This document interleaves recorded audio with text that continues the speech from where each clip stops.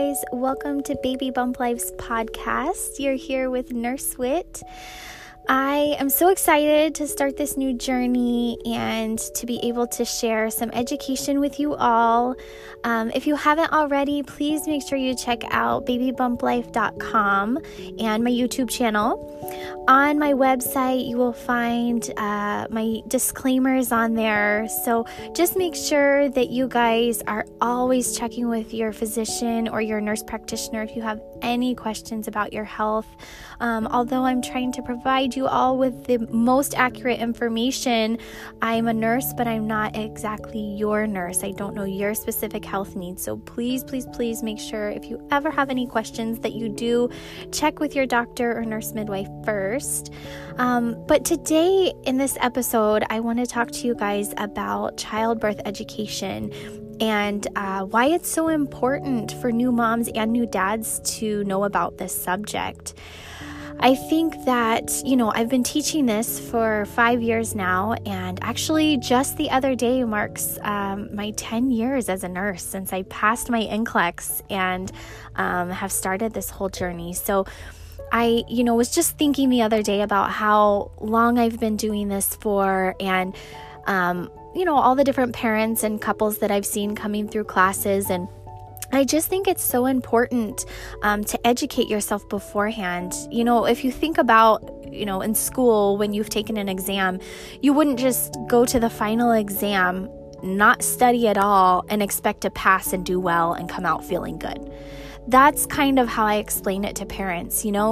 This is about to change your whole life, and it's just really important that you do educate yourself on this subject so that when the doctors or your nurse midwife or nurses are coming to you and saying, this is the next step we're going to have to do, this is, medically what we're recommending, then you know how to make an informed decision because you've already been educated on this.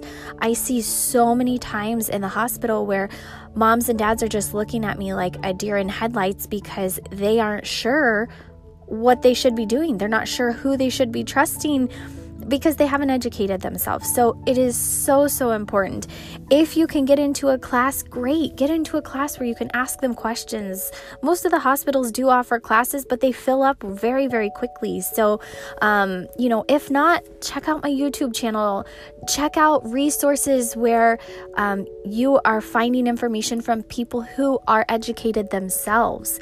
The social media world and the internet, it's a great place, but it also can be very scary.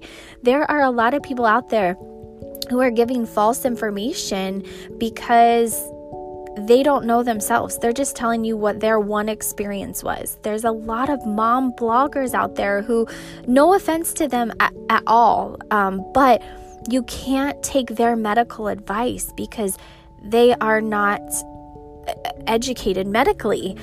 So just make sure that it's important to take a course, but make sure you're taking it from someone who has an education or some sort of background in that area. It's just very, very important to do that. So again, I hope that you all will take that word of advice seriously and look into taking some courses.